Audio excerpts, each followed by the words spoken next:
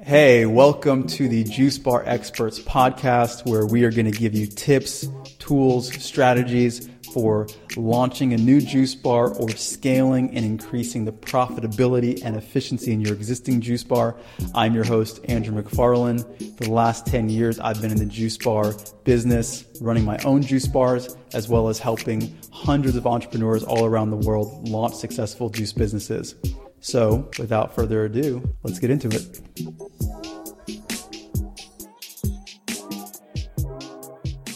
Hey guys, so I am really excited to bring you guys this episode today because if you haven't started a juice business yet, I'm sure you are thinking about the multitude of business models that you could potentially launch your business with. And so in this episode, I'm actually going to break down the pros and cons of all popular juice bar models. So literally going from everything from online delivery to the farmers markets model to opening juice bars inside of a gym to a food truck. And then eventually I want to break down the storefront business model as well. So hopefully by the end of this, you'll have some clarity on which direction you want to go and what the things are you got to think about as you are considering this. So without further ado, let's actually start with the online delivery model. What are some of the pros or benefits of taking this approach to your business? Now, the obvious one is cost. It's a low-cost startup. You could do this for in the range of $20,000 to $30,000 because you don't have a lot of physical infrastructure. Naturally, all you're really wanting to put a lot of your time and energy into is the equipment, the place that you're going to produce your product. Naturally, you also have to get a proof from the health department to make sure you're doing it legitimately. And then your marketing and your delivery mechanism. So this is a really ideal approach for a lot of startups because of the low barrier to entry. But as you'll find as I'm going through this talk today, is a lot of the things that work for you can work against you. So let's talk about the next thing, which you can say is maybe a con or something that's a hindrance, is to run this kind of business, you have to be really great at marketing, because that is going to be the primary way that you're interfacing with your client through your online, paper, and other marketing efforts. You don't have the benefit of, let's say, like a juice truck or a storefront, or even at farmers markets where you get to interface with your customer one-on-one and they become aware of your brand because of your physical presence. When your business is strictly online, it's going to be a little bit of word of mouth through friends and family, but most of your business is really going to have to come from your marketing efforts. And so if you're not great at marketing, and that is the crux of your business, then you better make sure you find someone who can help you and you're confident that you're going to be able to execute. So really, really, as always, invest time and energy into your marketing strategy. What's another one of the downsides of this business model? Like I said before, the things that work for you can also work against you. There's low barrier to entry. This means that it's very easy for other people to compete with you. And that's something that you always want to think about when starting a business is, what is your ability to maintain your position? Not just get into a specific position, but to maintain your position. And when your business is all online and it doesn't cost a lot to get in, then other people can jump in and maybe even take position over you. What's another one of the downsides that I want to talk about? And this is a really, really big one. This would probably be my biggest aversion to starting this kind of business as an initial launch. And it is the it's the low touch nature of this approach. I'm going to dive into this a bit more. So in the process of developing a business, it's really important that you have the capacity to iterate through feedback, meaning that really understanding what your customers' needs are. If they like your product, they don't like your product. When you have a storefront or a farmer's market, or you have a business model that allows you to interface with your customers where you can have real conversations with them in real time, it's really easy to figure out what they want and what they don't want. When you have an online delivery business, this can be a lot more challenging because you might find where you never see your customer. You drop the bottles off in some cold case at their door, at their office, and you don't have a lot of time to engage with them. Or maybe it's not even you doing that work directly. So if that's the case, it's going to be really hard to figure out if things aren't going well, why? What direction do you want to shift in? And so this is a really big issue when it comes to the online approach. Let's move on. Let's talk about the other business model. Let's talk about farmers markets. Similar to the previous model, getting into the farmers markets can be generally pretty low cost, which is definitely a benefit for any startup business, depending on how you look at it. Okay, farmers markets are amazing environments for your target customer, meaning people who go to farmers markets are generally really inspired by local, organic, fresh produce. They're really invested in their health. And this means that they're not really a hard sale. You usually have high concentrations of these individuals. And so that is a really, really great benefit in terms of getting into a farmer's market. What are some of the potential downsides? Okay. In general, you're not going to be at a farmer's market 7 days a week. Usually it's going to be a couple to maybe 3 times a week at most in your local area. And so although you can do financially well during the times that you're there, I know we've had clients who subsidize their storefronts with farmers markets, and they can do $2,000 in a given farmer's market, which is not too bad. That's a great sale number. Anywhere between $1,500 to $2,000, $2,500, you're doing pretty good. But the downside is if you can only do that 3 times a week, that means you're looking at a $6,000 give or take week, and then therefore, you're doing $24,000 in the month. It's not bad, but it's not phenomenal for a business that you're going to be running potentially full time. So, because when you start to get to that kind of volume, you're going to need staff, you're going to need employees, you're going to need, you have to have a commercial kitchen or an approved kitchen nonetheless. So there's all these things that you have to think about. And if you can't really make sure that your upside potential is worth it, then you got to consider other approaches. Farmers markets are great for brand exposure as well. So if you want to expose your target demographic to your product to build brand, maybe this is to attract investors and so on, great. It's a great platform to start from if you don't have the ability to explore other options. So I'd say that there are definitely benefits to farmers markets. Farmers markets subsidized with a store is amazing on its own. It's really, really good, but definitely has its own kind of limitations.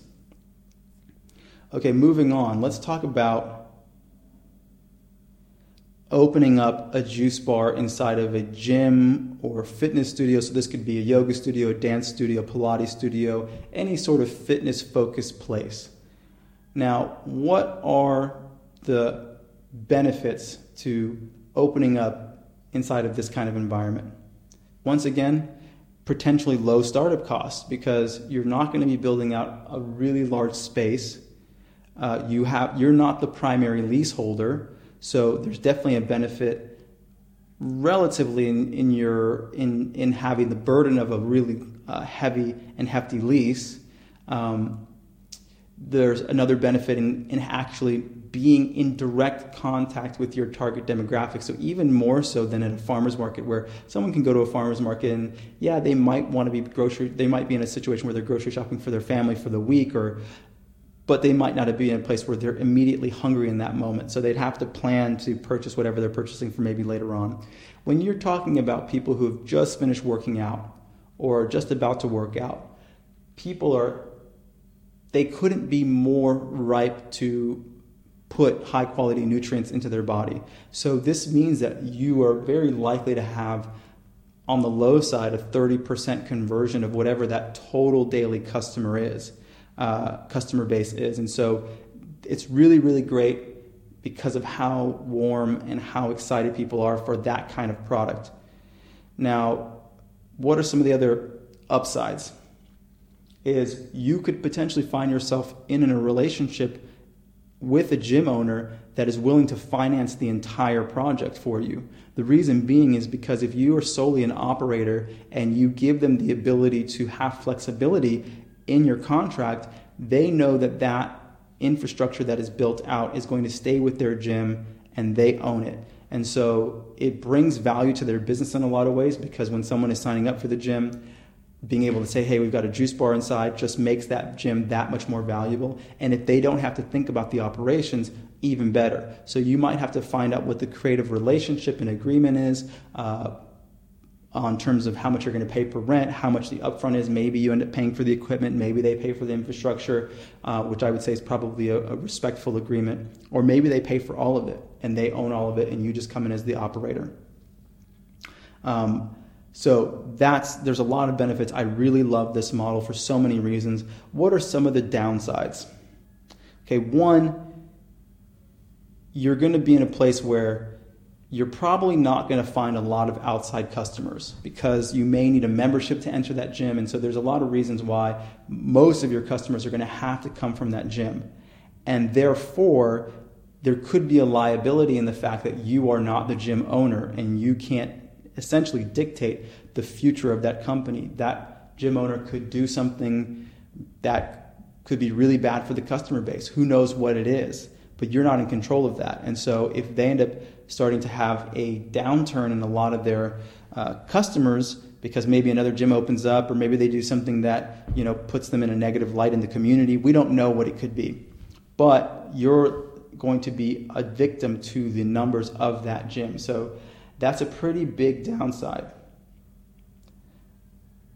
I would say, just as a tip, this is sort of a caveat, if you can, make sure that you own the brand. So brand yourself separate from that gym, because you may find that at some point you want to branch out beyond the gym. Maybe you want to open a storefront. Maybe you want to open your juice bar inside of other gyms. And it's just really good to have your own identity, as opposed to running and operating a juice bar inside of a gym that is branded as the gym.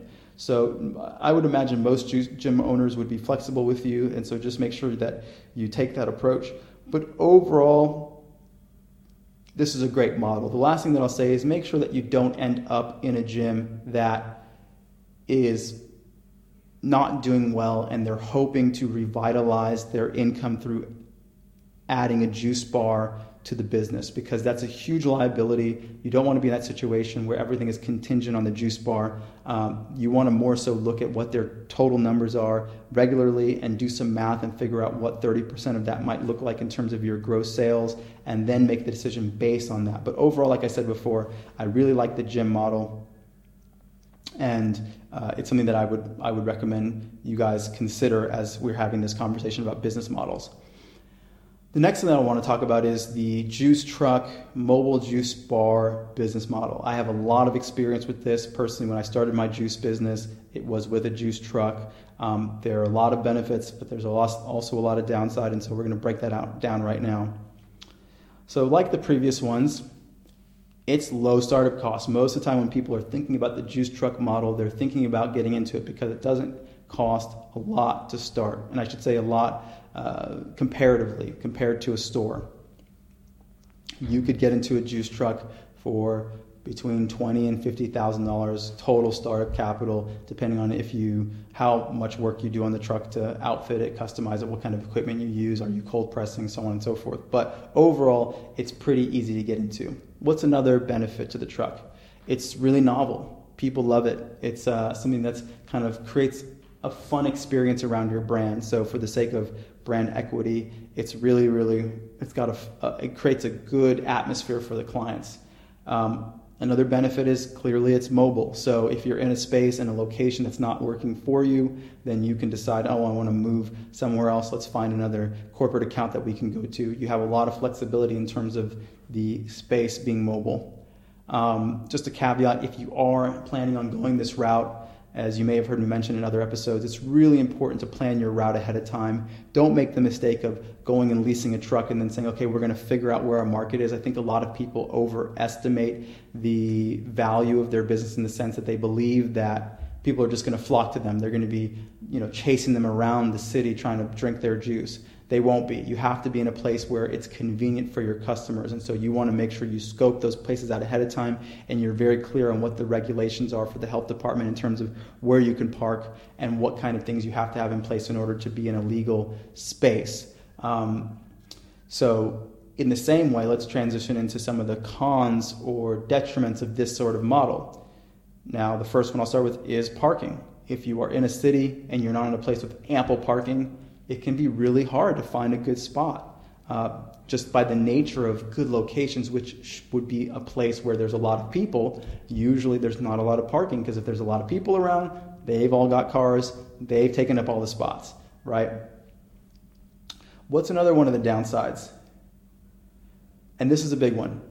The space is small, right?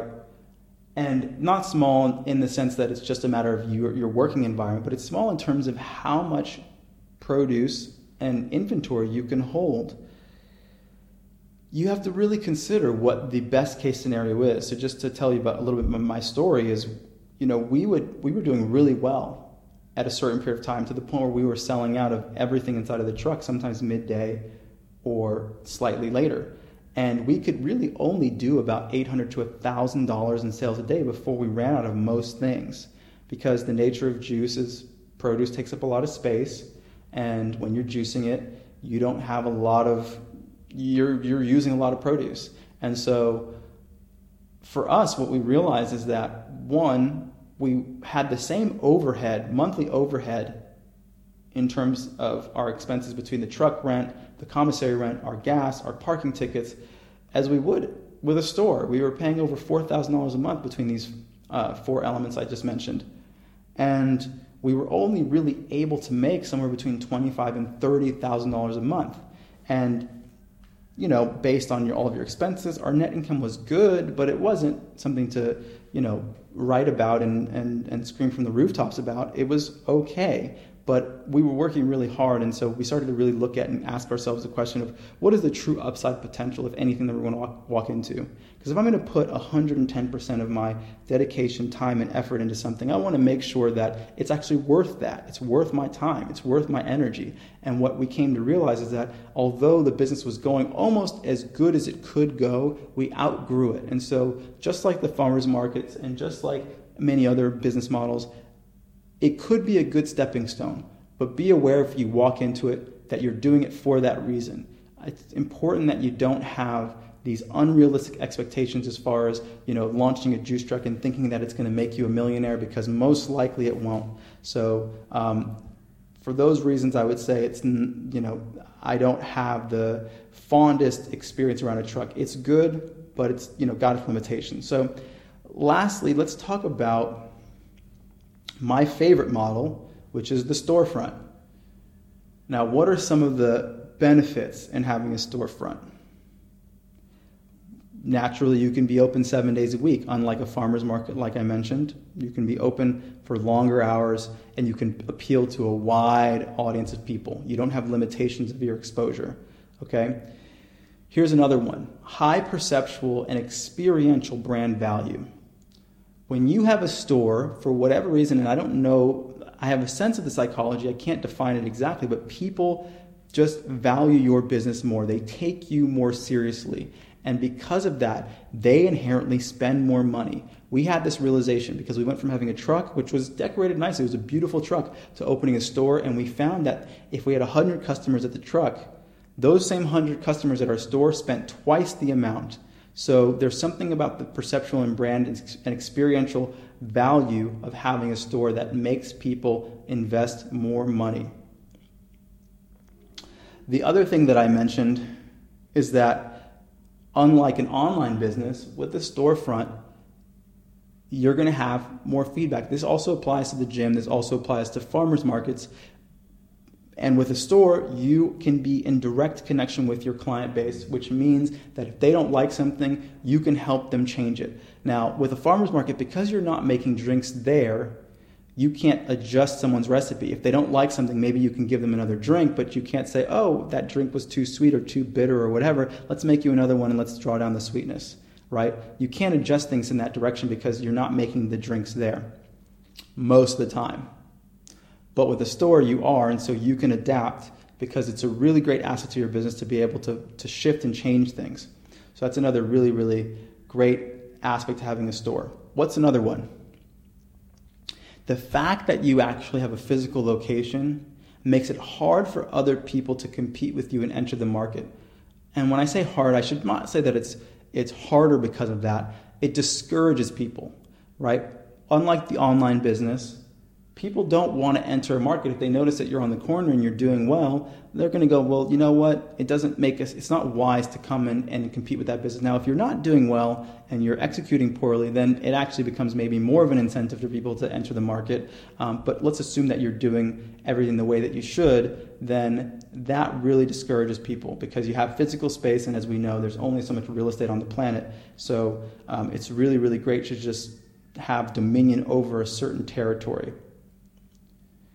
The other element that I want to mention is when you have a store, you have usually a significant production kitchen. This means that you can pretty much do everything that any other business model can do, meaning you can do the online delivery, you can do the farmers markets, right? You can open up kiosks in other places. I mean, those things are going to cost you money, but it's not as significant as opening up a storefront to begin with. So it's easy to delineate into other models when you have a storefront. Now, let's talk about some of the downsides. Naturally, opening up a store is going to be a larger investment. Most of our clients are investing anywhere between $100,000 on up, $100,000 to $250,000 on average. So in order to get into a store, it's not going to be cheap. It's not like opening a truck, and we all know this, because you have more infrastructure to build out. There's just a lot more that goes into it.